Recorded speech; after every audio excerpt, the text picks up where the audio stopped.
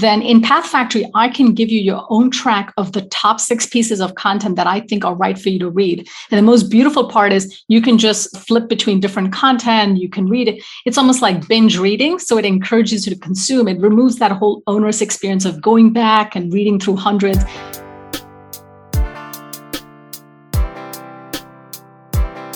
I need some traction. You need some traction. Let's get some traction. Hey, what's up, innovators, entrepreneurs, visionaries, and disruptors? This is your Traction Podcast host, Lloyd Lobo. We're a community of over 100,000 people, just like yourself, on a mission to help you get the methods, the money, and the madness to explode your business growth. Featuring stories and tactical advice straight from those who've done it before, like Shopify, Twilio, Asana, and many more. This episode is brought to you by Boast.ai. Each year, the US and Canadian governments give out billions of dollars in R&D tax credits and innovation incentives to fund businesses like yours. But the application process is cumbersome, prone to frustrating audits, and receiving the money can take up to 16 months. Boast.ai gets you access to research and development tax credits and innovation funding opportunities without the headache and red tape. Join thousands of North American companies leveraging Boast.ai software to maximize cashback. Check out boast.ai. This episode is also brought to you by Launch Academy, an international tech hub that provides mentorship, resources, network, and the environment for entrepreneurs to launch, fund, and grow their startups. Since 2012, Launch Academy has incubated over 6,000 entrepreneurs, of which 300 have grown their startups past seed and Series A and have collectively raised over $1.2 billion in funding. To learn more about Launch Academy's programs, check out launchacademy.ca. Without further ado, Vidya, excited to have you here. It's a fantastic topic, the marketing playbook for multi-billion-dollar IPOs. My kids are screaming. I don't know if you heard that. But, you've done a fantastic job helping Marqeta through the IPO. Prior to that, you were at MuleSoft, and it was a $6.5 billion acquisition in 2018 to Salesforce. You've been named top 25 women in fintech. Welcome to Traction. Thanks for joining us. Thank you, Lloyd. It's great to be here with you. Before we jump into the marketing playbook for multi-billion-dollar IPOs, would love to get your backstory. How did you go from engineering to tech and startup marketing? Because you're an engineer by education, right? That's correct. I studied industrial engineering in undergrad. And I wish I could tell you that it was the path that I always dreamt of, that I always thought I would go lead marketing, but it simply wasn't. I made each choice based on the experience that I had in that situation. And then I made another choice to use an analogy that the CEO of MuleSoft once used, Greg Schott. He described building your career like skiing down the moguls. Like you don't really know how you're going to go all the way down, but you take it one step at a time. And that's how I ended up in tech. I chose engineering because I always loved math and science. And so it felt like a very natural fit. I came from a very strong liberal arts high school where we read a ton, a book a week. And while I love reading, I really learned that I love the math and science. And so I leaned in there early. Coming out of undergrad, I joined Bain & Company because I wasn't sure what I wanted to do. And like a lot of people who weren't sure what they wanted to do for a living, for a career, you put off the decision. And that's what strategy consulting helps you do, which is you work in a variety of different industries and you taste different functional areas and you get a sense of maybe where you want to be. And what I realized is that I wanted to own outcomes coming out of that experience. So I realized that strategy was great, but it was not enough. And I wanted to own outcomes and results and impact. And back then it was pretty hard to make that switch directly from strategy consulting into an operating role. And Intuit was just a wonderful company giving consultants the opportunity to do that. So they hired ex-consultants and then they put you into a P&L owning role 6 to 12 months after you join them. And I thought that's a great opportunity to actually get some operating chops under my belt. And my first role was in product management in Intuit, and I failed miserably. And I realized that wasn't for me. I think it required a deep love for detail, for product features and functionality, for working around the clock with engineers in different time zones. And I just realized that I was out of my depth. And so then I tried on marketing. It was almost like trying on a different hat. And I loved the combination of the art and science that marketing brought. And so then I went from Intuit to a higher growth company where I felt like my pace of learning would be much faster. I joined MuleSoft. And so it was very much step by step through some failings, some missteps, and then finding my groove in marketing. And that's how I ended up in technology. Awesome. And that was a massive rush. And folks, as you're joining in, feel free to introduce yourself, where you're tuning in from, what you're looking to get out of this session. But that was probably a massive rush going from a larger company to MuleSoft. How early were you at MuleSoft? When I joined, MuleSoft had about $100 million in revenue and had completed a round of funding, I believe, in the E round. And so it was very much in the scale-up stage. And I absolutely loved it because the pace of change was so fast. You could go from idea to implementation in hours. Wow. Whereas in a larger company, you definitely have a lot of hoops to jump through before you can make something happen. And when you can move quickly, you can learn and fail quickly, which is when the biggest growth happens. And that was just a wonderful opportunity. It also meant that you had to have an enormous appetite for multitasking, for moving really quickly, for being able to make rapid decisions with limited data, for still bringing people along with you in that decision-making process. People still have to be a part of that, but to do that at a much faster pace than you would have the luxury of time for.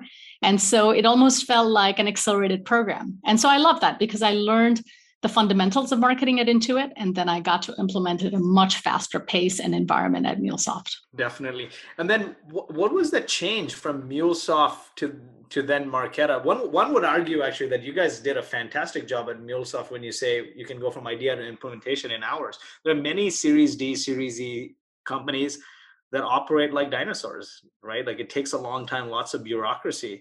But what was it like when you joined Marqeta?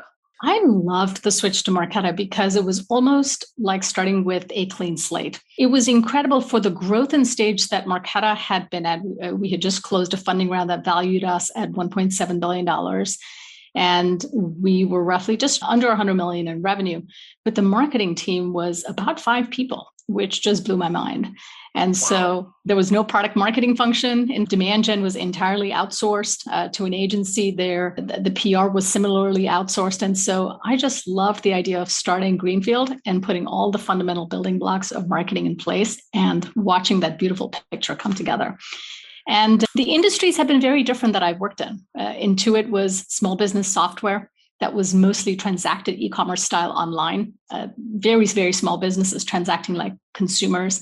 MuleSoft was in the integration space, primarily serving CIOs and directors of IT. And now Marqeta is in the fintech space and card issuing and processing, modernizing that whole fintech domain. And so for me, what has been most interesting is how technology is solving these age-old problems in a new way. And the fundamentals of marketing don't change. Definitely. And when you were there, they went from like a funding round that was probably valued at 4 billion or so, and then went public at 16 billion valuation, right? One of the highest sort of in the fintech space, I think. That's correct. We broke many records with our valuation when we went public, which is just a wonderful testament to the problems that we are solving in card issuing and processing. There have been a dearth of new technology. If you think about the cards that you and I carry in our wallets, Lloyd, they do very basic things. They check your balance and how much credit you have left, and they maybe check for a zip code. Now imagine a card that is completely personalized to who you are, whether it's how the transaction is processed or what rewards you get or where you can use the card or under what circumstances those cards are used. Those level of customization and variables that you're allowed to build with were never possible before on legacy technologies. And so I think the market understood that this is a $75 trillion market, an opportunity ahead of us, and cards have not even started to change as yet. So the growth is still ahead. Definitely. And I like how you said that you came to Marqeta, and although the company was near 100 million or so in revenue, you had a small 5% marketing team. So you had a greenfield opportunity, and I'd love to start there. Let's just dive in, right? Like it's in most cases, that is, you're a new founder you've raised small amounts of money. Like when I'm trying to think in what cases us at Boast, we now have a 5-person team. We bootstrapped the company, but I wonder why they had 5 people. Was it very product led or was it sales led? What was the reason behind getting to 100 million with such a small team? I think it's a testament to what incredible product market fit Marqeta experienced, that the company was able to grow despite having a very small marketing team. But I think endemically, there's also a secondary reason, which a lot of leaders may experience, which is they're not sure what to expect from marketing. They've heard that it's necessary. They've heard that it can make a difference, but they're not really sure what to look for when they're hiring a leader, or they're not really sure what a good marketing plan or strategy looks like. And so there was probably a lot of churn on the marketing team when I joined, leaders who had come in or out, or team members who had cycled in or out. And so there's a big portion of marketing, which is setting the vision and strategy up front and ensuring you're being very clear with the rest of your executive team, with the CEO, on what you're going to achieve and how you will achieve that in a measurable way, and ensuring that there's alignment around that. Because unless you're clear about that, marketing can very often just be like an activity field. Oh, I did this campaign and I went to this event and I ran this activity with very little to show for it. And so it's so important to get that strategy very tightly tied to measurable metrics. I'm an engineer myself, and most engineer founders I talk to, they think, and this is a function of probably Slack and Dropbox and a lot of product-led companies, like we'll just let product do the marketing and market itself and go viral. But the world doesn't work like that. And you're right, founders don't understand what marketing does specifically. Like if you're advising a founder or a CEO that is not a marketer or doesn't have a marketing background, how do you advise them to think about it? Like, I need to bring on a CMO. What should that role be? Maybe let's start there. I think of marketing as the accelerant for what the company is doing. And so it will never solve product market fit issues. If there's no product market fit, the marketing may help in the short term, but it'll never help grow the company in a sustainable long-term way. But if you do have product market fit, then marketing is an incredible accelerant highlighter to the company's story and to the company's growth. My advice to founders who are looking to build out that marketing function would vary based on what the company is. Is it a consumer-focused company? Is it a B2B company? Is it focused on developers? So there are many different areas that you can focus on. If you think about the foundational building blocks of a marketing program, you have everything from the top of the funnel, which is brand and PR, core messaging, category creation. There's the product marketing, which explains what problem you solve and how you solve it better than anyone else with this technology. Then you have demand generation, which is you use all of that to generate awareness and viable demand for the business.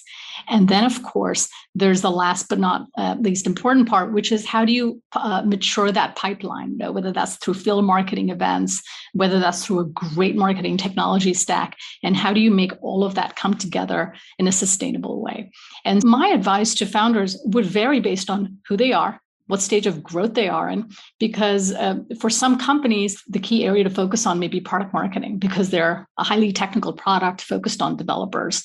For others, it may be demand gen because they already have hit product market fit and they're just looking to turn on the tap on getting more demand in there.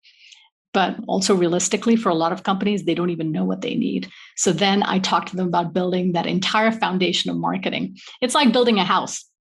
When you're building a house, you never decide, do you want the windows first or do you want the door first? You need those foundational building blocks to come together. The key choices you need to make based on the company is where do you really double down your resources on? Because investing equally in all 4 areas of marketing would be a mistake. Definitely. And I think one of the key things you hit there, marketing doesn't cover up bad product market fit or a bad product, right? It's like throwing money in the fire. And I've seen that in previous companies that you get high churn and then marketing, nobody can save you. You get happy customers or people think they're going to be happy and they come and they don't get value and they leave. So you're a founder. Let's assume you have product market fit.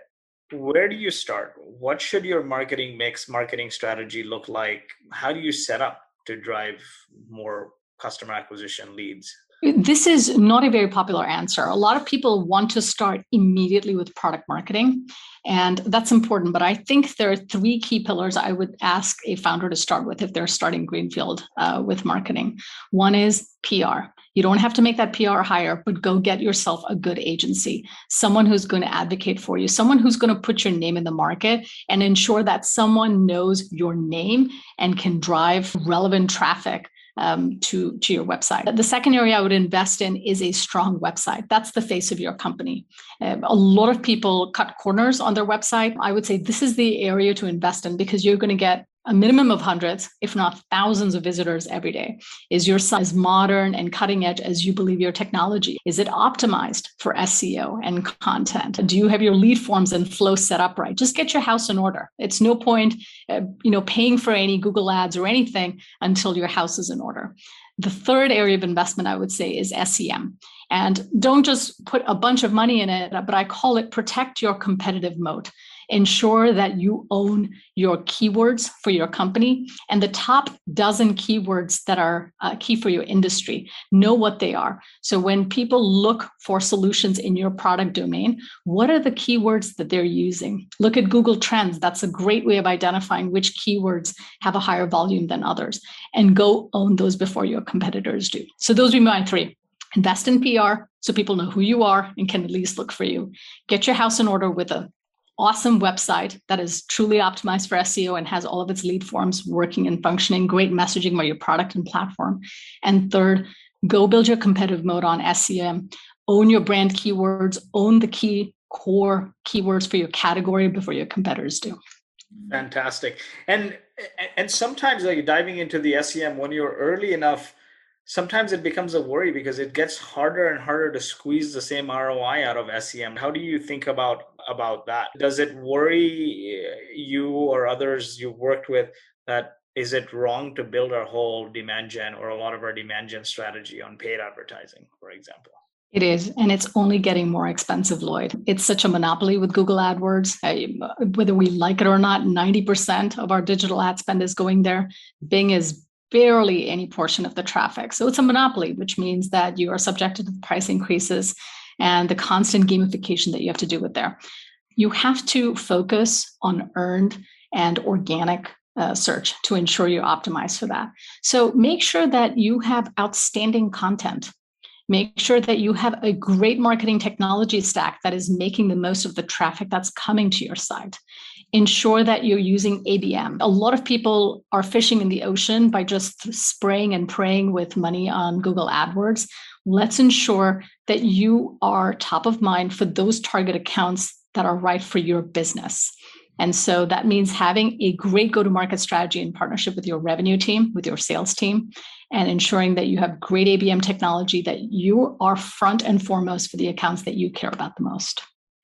Definitely. And I think this is a good lesson here. Leverage PR and have a good website so it converts, and SEM sort of to get the initial going, but then content and organic is the way, and your brand is the way to win long term. So Tamara asked you, would you always go for PR no matter the company size? And Antonio asked, what's ABM, account-based marketing? We'll dive into that a little later, account-based marketing. But at what point does PR make sense? Sometimes you just may not have stories to tell, or maybe there's a strategy on how to craft stories here. Yeah. Lloyd, the key point here is product market fit. If you have product market fit, if your product is in GA and you are having a wholesale go-to-market motion, it's time to invest in PR. Don't do it if your product is still in beta, you're still sussing out who you're going after or what the product is. It's a little bit like throwing some oil on the fire. You only throw it when you got the fire started. And so only you can determine when that right fire size has started for you as a company. But that's when I would go with PR. And the reason is, think about the first thing that people do when they hear about your company. They search for you online. What are the key things that come up?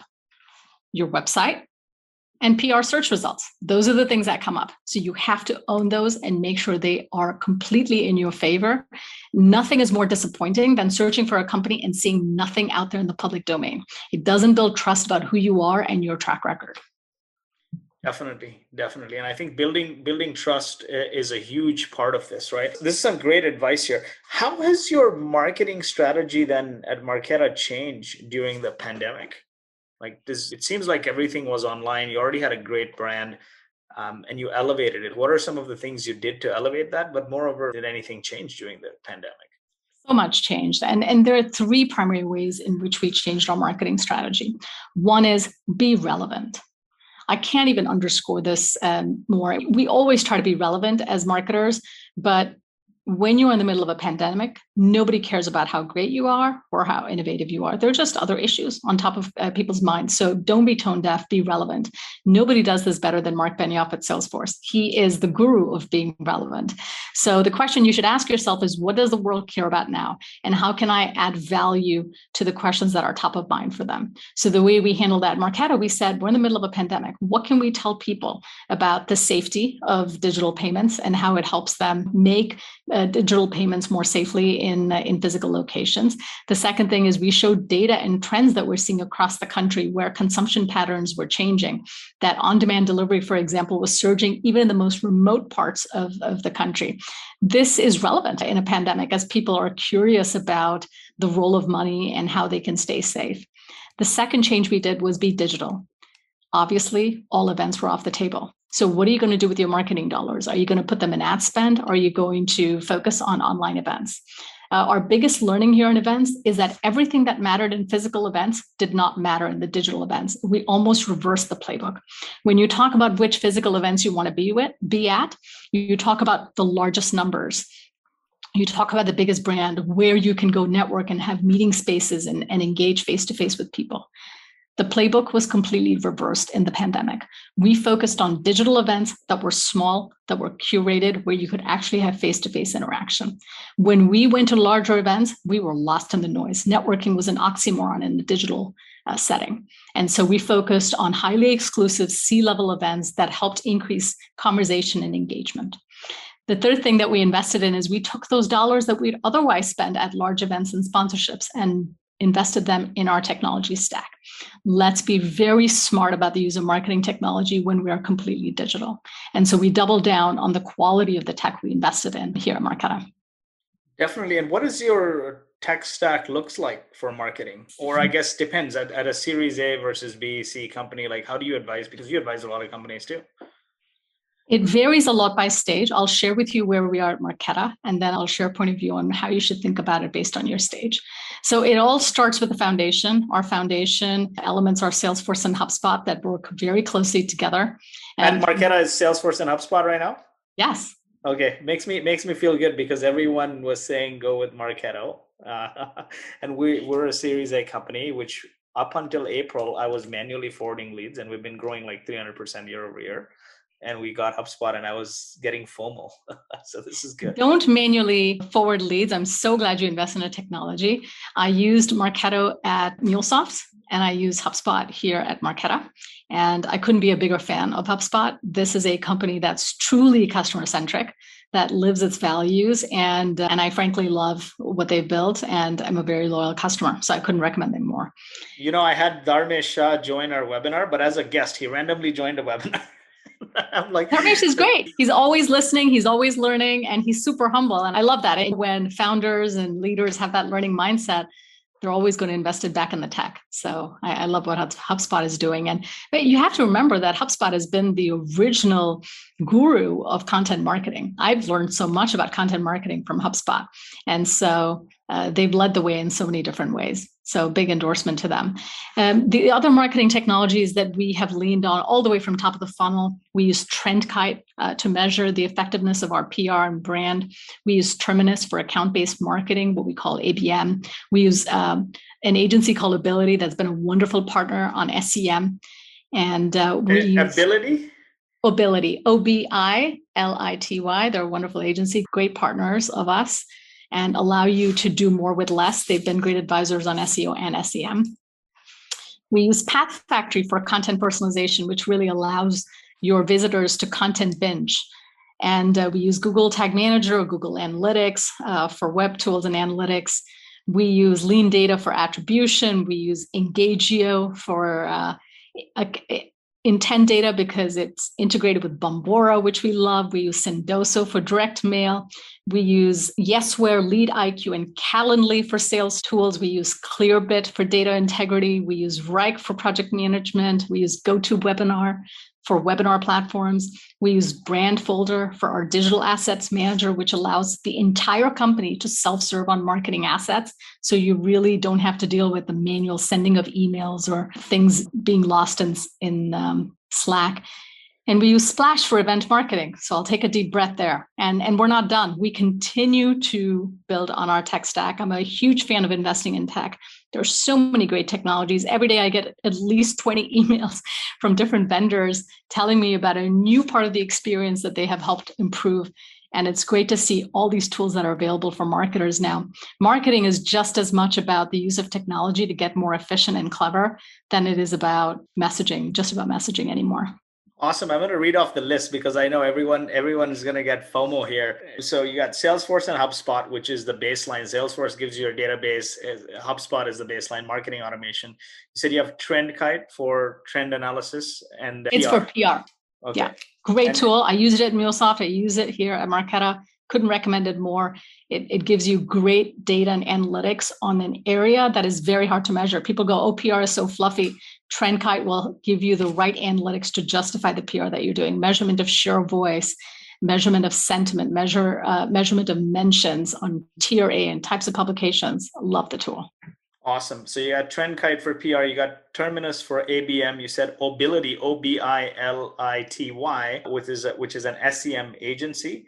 Then you said Path Factory for content personalization, meaning if I'm logging into your website from the US versus Canada, it would serve relevant content accordingly? No, it's actually a little bit different. It's to say if you were searching for, let me say, virtual cards, maybe is the keyword, then in Path Factory, I can give you your own track of the top 6 pieces of content that I think are right for you to read. And the most beautiful part is you can just flip between different content. You can read it. It's almost like binge reading. So it encourages you to consume. It removes that whole onerous experience of going back and reading through hundreds. I'm recommending the content that's right for you based on your interest. On your website? On my website. Awesome. And then you said you use Engagio. When you have Terminus as an ABM tool, why using different roles? So Engagio actually helps you track the engagement of accounts, and it's a shared view between the sales team and the marketing team. So say Bank of America is a target account. You can go and look at Engagio and see that the SDR reached out to them. Then they opened up this email. Then they binge read all of this content from Path Factory. They spent 80 minutes with you. You get all of that beautiful engagement data. It's also integrated with Bombora. Bombora is a beautiful tool. I always say that intent is the new lead, which is don't wait for them to come on your website and tell you they're interested in your product. Bombora tells you when they're searching for keywords in your industry. Bombora is a free tool up to a certain number of words. So go out there, sign up, and see who's searching for the terms in your category. So for me, a lot of those are card-related terms. And so I know of companies that are searching for products in my space even before they come to my website. So then I can do an outreach to them and say, hey, it seems like you're looking for something here. Can I help? So that's also integrated into Engagio. Terminus actually helps me deploy the ads to target accounts to ensure that they are aware of who we are. Awesome. And then you said Sendoso. We use something called Swag Up, but Sendoso is similar where you send gifts to people, especially large Correct. prospects and whatnot. And then you said Yesware, which is email automation at a personal level. Is that what you use it for? Yes, correct. And then Rike for project management, and you GoToMeeting for webinars. Is that instead of Zoom? GoToWebinar for webinar platform.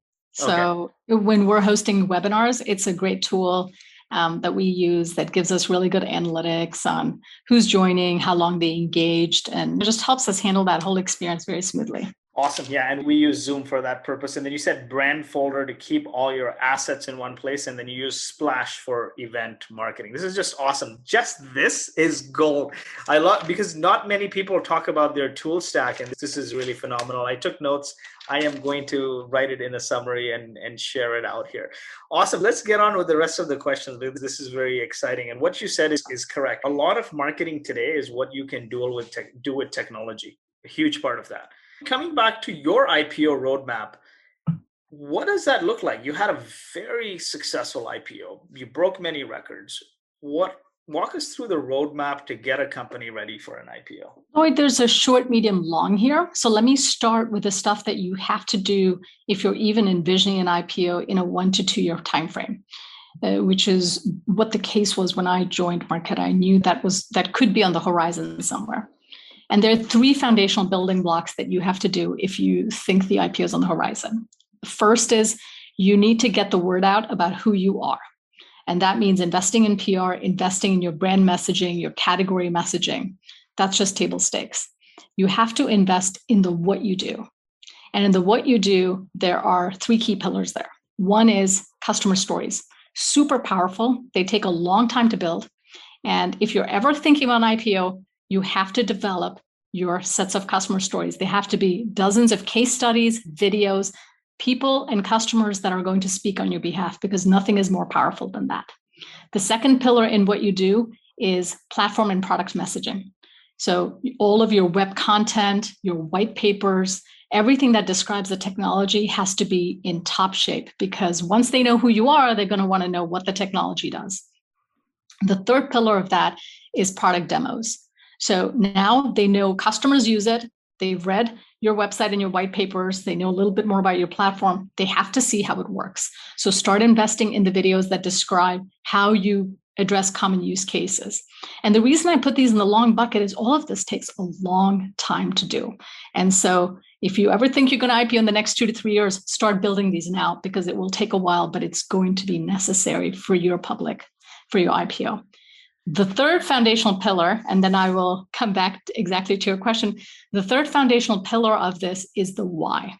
This is the most important, because now you've told them who you are, what you do, but you're faceless and you're emotionless and you're meaningless without the why, which is what's your vision? What's your mission as a company? What are your values as a company? What's your culture as a company?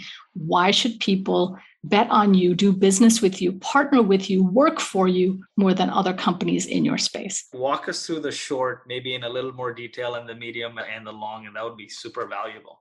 Absolutely. So this is the long. Right. So these 3 pillars are what you would do on the long-term basis. These all have a 2 to 3 year time frame. Nothing here is easy. Nothing here is quickly done overnight. So invest in these foundational of who you are, what you do, and why you do it. Then I would start to think about, as you're getting closer to the IPO, how do you get your narrative to be absolutely tight? The marketing team is going to play a key role in the writing of the S1. Especially the product platform sections, the sections about the narrative, the overview. You're going to play a key role in all of the materials that come together. The investor roadshow is a huge marketing lift, where in a period of 15 to 20 minutes, you have to tell the whole company's story and bring it together in a compelling way for your investors. You have to get your website ready. Your website has to be modern, cutting edge, really representative of your brand. You have to bring a lot of your customer stories together for the IPO. Not to mention, you need an outstanding PR plan. So the IPO ends up being the single biggest brand event you'll have as a company. And so it's your role as a marketer to make the most of that. You have to get the media interviews lined up for your key executive speakers. You have to get broadcast interviews lined up. You have to have that messaging really tight. You have to do media training. And you want to ensure that on the day of, you're owning everything from social to customer communications to employee communications to ensure that all of it's coming together in a cohesive way. So that's a little bit about the short and the long of work. It's a long road. There are a lot of moving pieces to it, but when done, it can be a huge multiplier for the company's IPO. You talked a lot about PR, and I fundamentally believe in PR because we announced our Series A, and everyone from Fox Business to TechCrunch to VentureBeat, everyone covered us twice.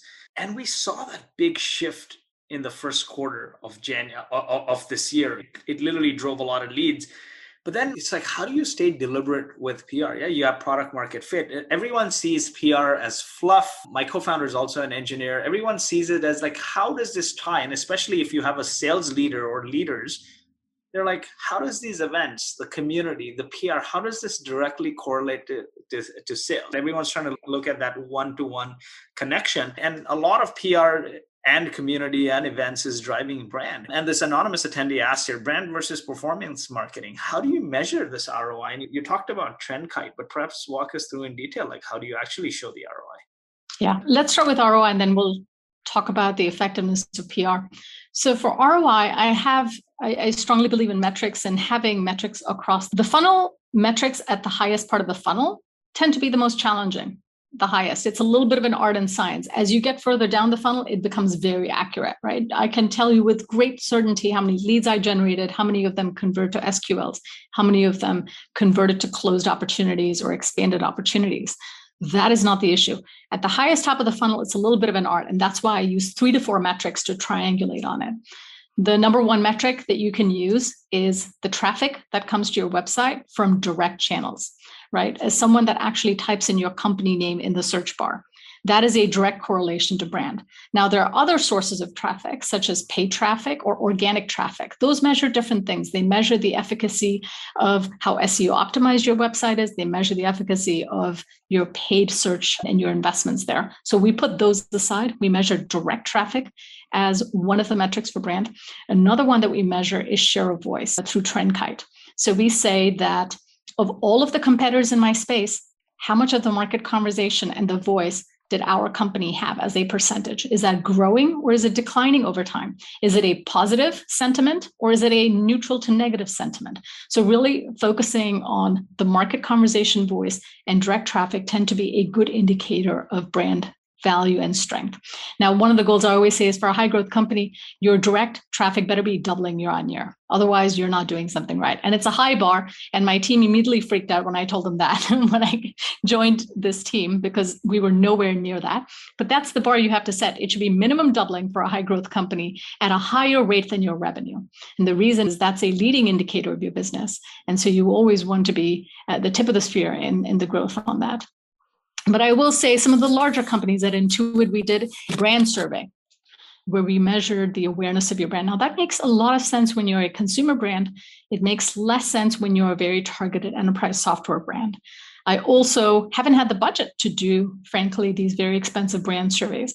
But if you have the budget and you're focused on consumers, then that's another great way to measure the efficacy and the growth of your brand awareness year on year. I think your Cision was acquired by Intrado, someone says, but Cision is, some of these PR platforms are just mired with like bad user experience and it's a pain, right?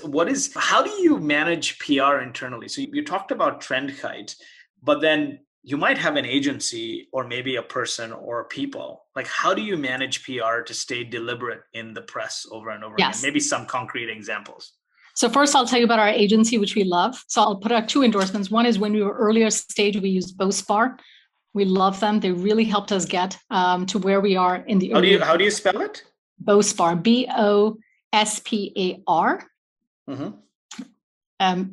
And the agency we use now, which we absolutely love and have been a huge portion of our success as we've gone public and beyond, is ICR. They're based in New York, just a tremendous team, and they've gone above and beyond for us in so many ways. So I would wholeheartedly recommend these agencies. What I also want to say is the agency is not the answer. The PR strategy is just as important. So the PR strategy says, what is the map? The agency can help you execute. But without the map and the strategy, you'll be underserving what you're looking to do with the agency. And one of the mistakes that people make when they're thinking about PR strategy is they start with saying, how can I tell people about me? And you forget, nobody cares about you, really. There's nothing more boring than some self-gloating article or some PR announcement about how awesome you are. 80% of your PR should be focused on adding value to your reader. What is an original piece of research that you have that shows data or highlights trends that you think would be interesting to your audience? How are you solving new problems or use cases so that people get a sense of, that's an interesting problem. I'm actually grappling with that. Let's see how they did it for ABC so that maybe that'll inspire an answer for me. The third one is thought leadership. What are you seeing in the industry that you cannot read from a book or a canned news article? What value can you add to the conversation that no one else can? Those should be the 3 fundamentals of your PR, and that should be 80% of your PR. If you do that well, then you earn the right to do the remaining 20% of the PR, which is talk about your product announcement, talk about your revenue, your momentum, your executive hires. But please don't get the mix flipped. If you get the mix flipped, your PR will never take off. Nobody wants to use you as just a megaphone for yourself. Definitely. And does your PR firm like BOSPAR, BOSPAR? I'm going to share all the tools, by the way. That's it's fantastic, and all the resources. And I might ask you for contacts later for myself personally, at least on the PR side. But did they help you with strategy, or how much of the strategy was the PR firm helping you? What do you get with PR? Because oftentimes, as founders working with PR, they just email reporters and maybe stuff happens. And I feel like I've traditionally felt that if I just email the reporters directly, I've gotten a better chance of success. So like, how do you hold your PR firm to task to make sure they're like, what is the deliverable with PR? And maybe not at that ICR level, but when you're smaller and using a company like BOSPAR and you have limited budget, what is their deliverable? Yeah. A lot of people make this mistake, which is they don't fully understand PR, and they go to the agency and say, hey, make me known, make me awesome. And the truth is, that is not a strategy. That is an outcome. The strategy must come from you. The question is, what is the right strategy for your company? And I always like to start with the end. If we were to do a great job with PR for the next 2 years, what would you want the market to say about you? Not just, oh, your company is awesome, your company is growing, but really get to the specifics. For example, I want Marqeta to be a thought leader in the card issuing and processing space. I want to be seen as the single most important source of data and trends in our space. I want to be seen as the thought leader that is adding value in fintech and payments at large. With those three goals, then we actually here internally in Marqeta set the strategy. The agency is a great thought partner to say, you know what, that's actually not strong enough, or that's not going to fly. Have you thought about this angle? But you have to do 90% of the lift. PR can never be outsourced. And this is an important distinction. You can have an agency, but PR can never be outsourced. The strategy has to be yours. The content and thinking has to be yours. The speakers have to be yours. The agency is a great partner to help you bring it to life, to make it happen. And so then what you can hold the agency accountable for is the execution of the plan that you've set out. So when we set our strategy for the year, we say, this is what we want to do by quarter. This is what we want that narrative arc to look like over the course of the year. This is what the quantifiable metrics that I want to see have happen. So let me give you an example for the IPO. The media landscape is changing so quickly. I said, let me look at the most successful IPOs of the past 12 months in the enterprise B2B software space. What sort of media coverage has the most successful IPOs seen?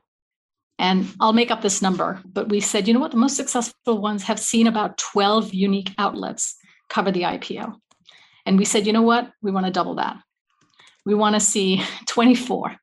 And then we said, you know what, let's partner with our agency to say how we can meet that goal. We say, who are all the outlets that we want to work with? What sort of key content or messages can we give them that will help make this a worthy standalone story? And then you partner with your agency to make that happen. So start with the strategy, have quantifiable metrics, and partner with your agency to make that happen. Never outsource it, because otherwise it's dead in the water to begin. Definitely. No, you said it right. And then if you had to prioritize that, what is the top two value pieces you got in terms of your PR firm? Was it the outreach and the connections they had, or was it something else? Like, how would you prioritize that value? The most important value that an agency can give you that you can do in yourself. And I've had PR completely insourced within the company, and now I do a hybrid model. The number one value that a great agency can do is newsjacking. They have visibility to all sorts of activity in the press and media space that you may not. They may be pitching an agency on a different company, and then you hear that the reporter is actually doing a story that's actually relevant to your space. So they become your ears.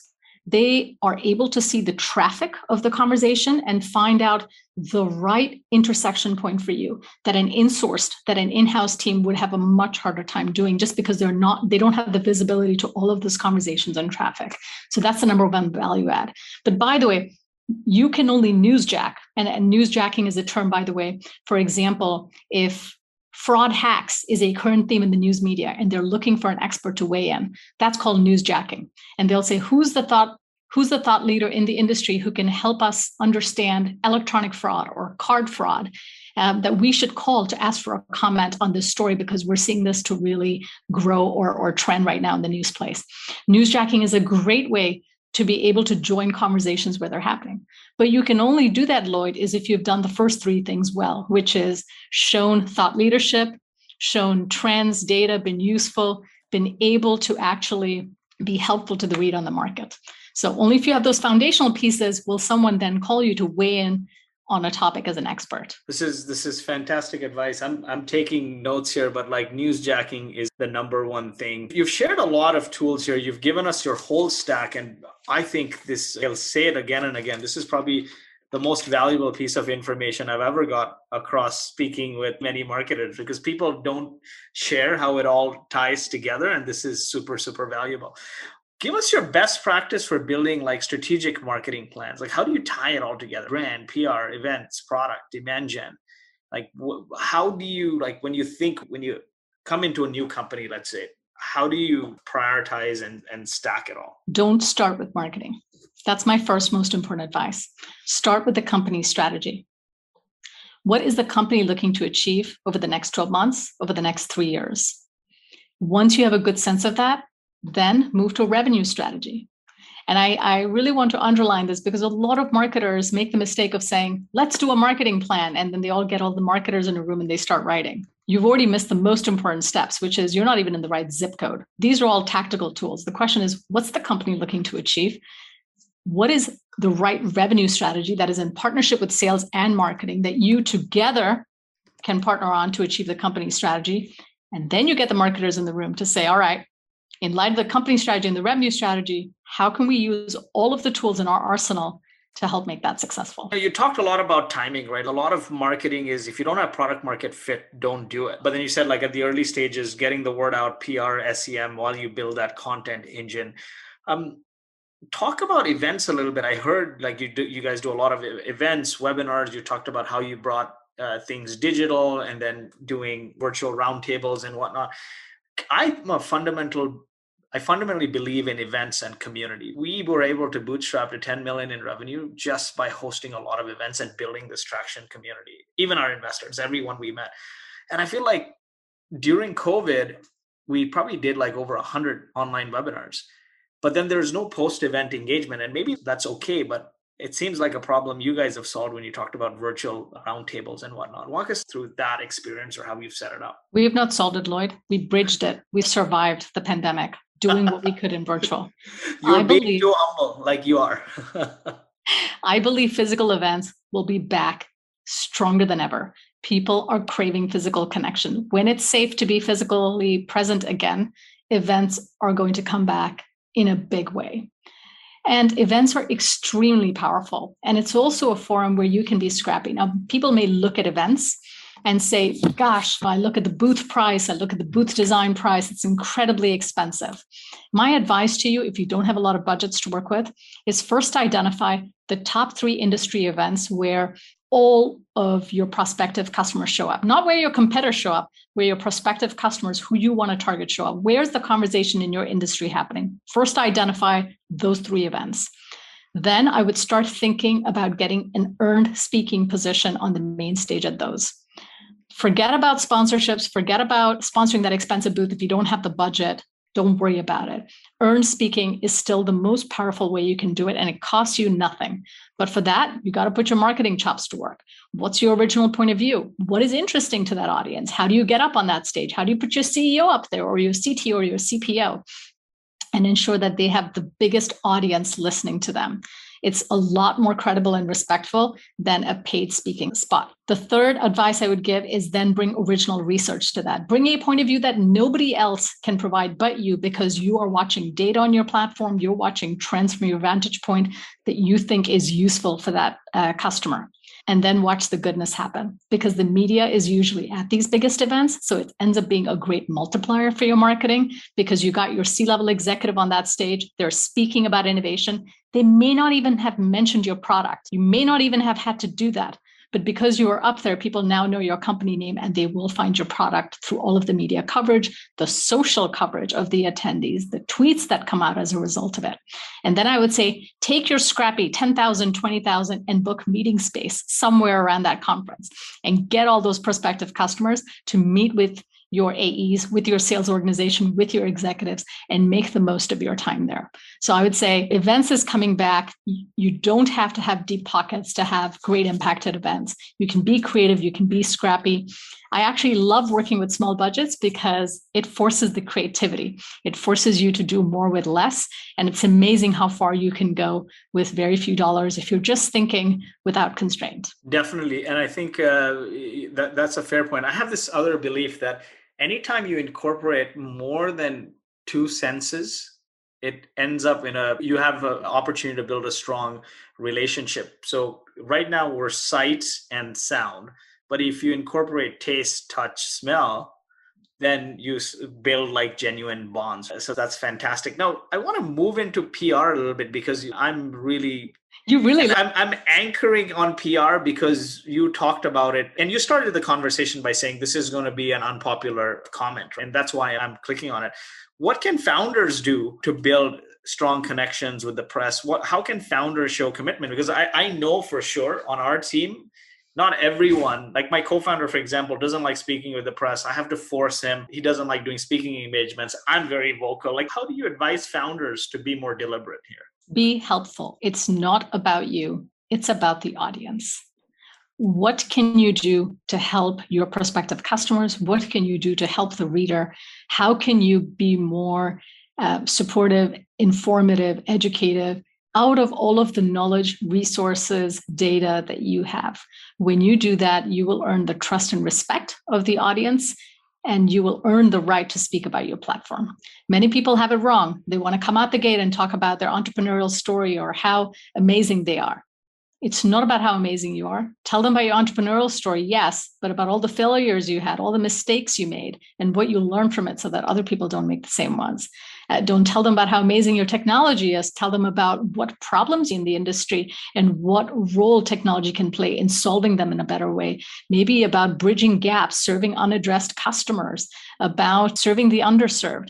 Have something that is actually helpful. Turn PR on its head. It's not about your platform. It's really about the audience. Awesome. No, that is fantastic. Now, if you had to prioritize, let's talk about like demand gen now and going at Intuit, MuleSoft, Marqeta. Your early days, we talked about some of that, but we talked about a lot of channels, right? We talked about ABM, we talked about SEM, we talked about PR. Has like PR been strategy number one, or how did you prioritize at maybe MuleSoft, which might have been different than Marqeta?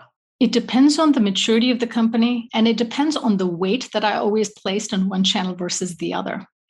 When we were earlier stage, I invested more in PR because I needed the awareness. As I matured and awareness is pretty strong, then I focused on how to make the most of the demand that was coming in. Then I focused on quality, lead gen optimization, ensuring that I was A/B testing the heck out of all of my campaigns and ensuring that I was getting the highest quality leads to our sales organization. And that work never stops. It's about having your target account list. It's about ensuring that your job doesn't stop the moment the lead comes in, that you are partnering with the sales team to help that lead progress all the way to closing, but also then that you're playing a role in expanding those accounts and opportunities by being helpful to the customers and creating word of mouth so that they in turn can help bring other prospective companies into your funnel. And that's really marketing 2.0 now, which is we're not lead generators, we're revenue generators. And you need a mindset shift to do that, to ensure that your work never stops. Your work just continues alongside the sales organization through the entire life cycle of the customer. Definitely. Awesome. This has been fantastic. We're almost at the top of the hour. We talked a lot about tools, stacks, metrics, all of that good stuff. I want to talk about the team, which we didn't touch on as much, but you started with a team of 5. If you were to start with a team of 0, what are the key roles and skills you would bring on maybe to get from, 10 million to 50 million? In what sequence, I guess? I think the first one I would hire is an excellent web marketer, because the website is the face of the company. It is the one marketing asset that works the hardest for you, works around the clock. So I would hire a really strong web marketer that ensured that our website looks and performs awesome, page load, mobile readiness, SEO optimized, great conversion funnel, that we're A/B testing all of our forums, ensuring it's in top shape, that we have great technologies interlinked with our website, to enrich data, to help lead form completion. That would be probably a very foundational aspect. And then I would start there because everything goes from there. If you don't have that, there's no point in investing in PR, right? You don't want to generate awareness when you come to a dead end experience. So that would be my first and key hire. When I'm looking to hire, this is also controversial, but I don't actually look for functional skills necessarily. What's most important for me is that the person is intellectually driven, which is they wake up every morning wanting to solve the problem better than anyone else. There's a motivation there. They are searching for answers. They are able to connect the dots. Because I feel that when someone is intellectually driven, then they want to keep making things better. They don't just bring an old playbook and they apply it. Because marketing is so quickly changing, technology is so quickly changing that what I've learned 5 years ago is already outdated, Lloyd. The lessons I'm sharing with you are hot off the press from the last 24 months. The playbook from Intuit doesn't even matter here anymore. And so I want someone who's intellectually curious and who's driven to find the right answers.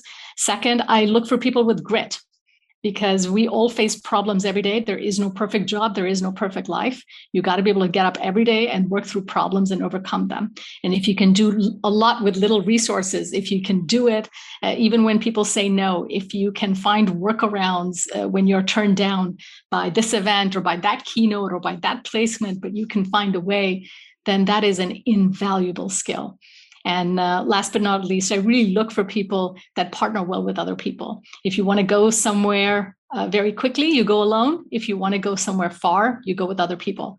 And so I look for people who enjoy partnering and working in teams, because that's how you build the greatest marketing organizations. Awesome. And again, I'm going to ask you the prioritization question here. You said web marketing, and then you talked about grit and the soft skills. Were there any sort of other hard skills that you would prioritize? There are people who have developed cutting edge SEO skills and SEM skills, very valued today in the Valley. It's so hard to find, so important, so critical stakes. So if there was a hard skill I would lean in on, it's someone who understands SEO and SEM. Definitely. And you talked about the agency that you used previously, right? Was that a way to augment? It was a way to start, Lloyd. When you don't have the talent on your team, when you don't have the headcount, you can lean in on an agency that does this day in and day out, but nothing will come close to having someone on your team who is focused on your business, who understands your industry and is living and breathing your business 24/7. So agencies are a great way to supplement in the short term, but I'm a huge advocate of bringing that in-house. It's too critical of a function to be outsourced entirely. Awesome. So like PR agency, SEM agency, you use that as a starting point to get off the ground while you build that skill set in-house. This is an awesome comment. Alwyn says, I've been around a lot of CMOs and VPs of marketing. I have yet to meet a CMO that speaks about marketing and business like Vidya. So this is phenomenal. Like I am engaged, and think about it. Over the last couple of years, I've interviewed more than 300 people. This is absolutely fantastic. As you look back on your journey from this industrial engineer who just graduated to where you are today, running one of the most successful companies on the planet, what do you wish you did more of? And what do you wish you did less of? I wish I wasn't so afraid of failure. I should have taken bigger jumps, bigger chances, and fallen flat on my face more, because then I would have learned more. I think it's a human fear that we often have, which is just enough fear that I feel I can get up and do it again. But sometimes you need to go flat out. And I wish I'd taken more of those risks, done campaigns that were absolutely awful, because I would have learned something extraordinary rather than doing the middle of the road that sort of didn't go either way. So that would be my ask of all the marketers. Hey, it's better if you do something that's not great, but at least you learn something from it. Somebody noticed it. The market is filled with middle of the road campaigns that nobody notices, nobody's offended by, and everyone gets on with their world. It's a challenge to you. It's also a challenge to me to continue to push myself and my team members to take bolder moves. Awesome. And are you active on social? Where can we find you? You can find me on Twitter and LinkedIn. I'm the only Vidya Peters, I believe, on those social channels. At Vidya Peters. And any sort of resources for people to get up to speed outside of everything that you do, following you on Twitter and whatnot. What is to get educated on marketing or growth? There's no book that I would recommend, because all these books get outdated because the technology is so quickly evolving. I would recommend a classic, The Psychology of Influencing in Marketing. It's a Fabulous book. It's an oldie goldie, and it's just got an update, and I love it because it tells you about the fundamentals of human psychology and what it takes to influence. And I think it's a must read for every marketer. What was it again? The Psychology Influence of Persuasion. Okay. Is that Robert Cialdini? Yes, it is. Awesome. I tell everyone to read this, Influenced by Robert Cialdini. And if you hate reading like me, I watch a lot of videos or I bring authors and interview them. But it's absolutely a fantastic book. And to go with that, How to Win Friends and Influence People by Dale Carnegie, which is very similar. Thank you so much, Vidya. Enjoy your time in the Bay Area. Have a great trip back to Amsterdam, and love and peace. Thanks for joining us. I need some traction. Thank you for listening, and we hope you enjoyed this week's episode of the Traction Podcast. If you enjoyed the show, please leave us a 5-star review. And you can find more information and all the resources mentioned in today's episode at boast.ai. That's BOAST.ai/blog.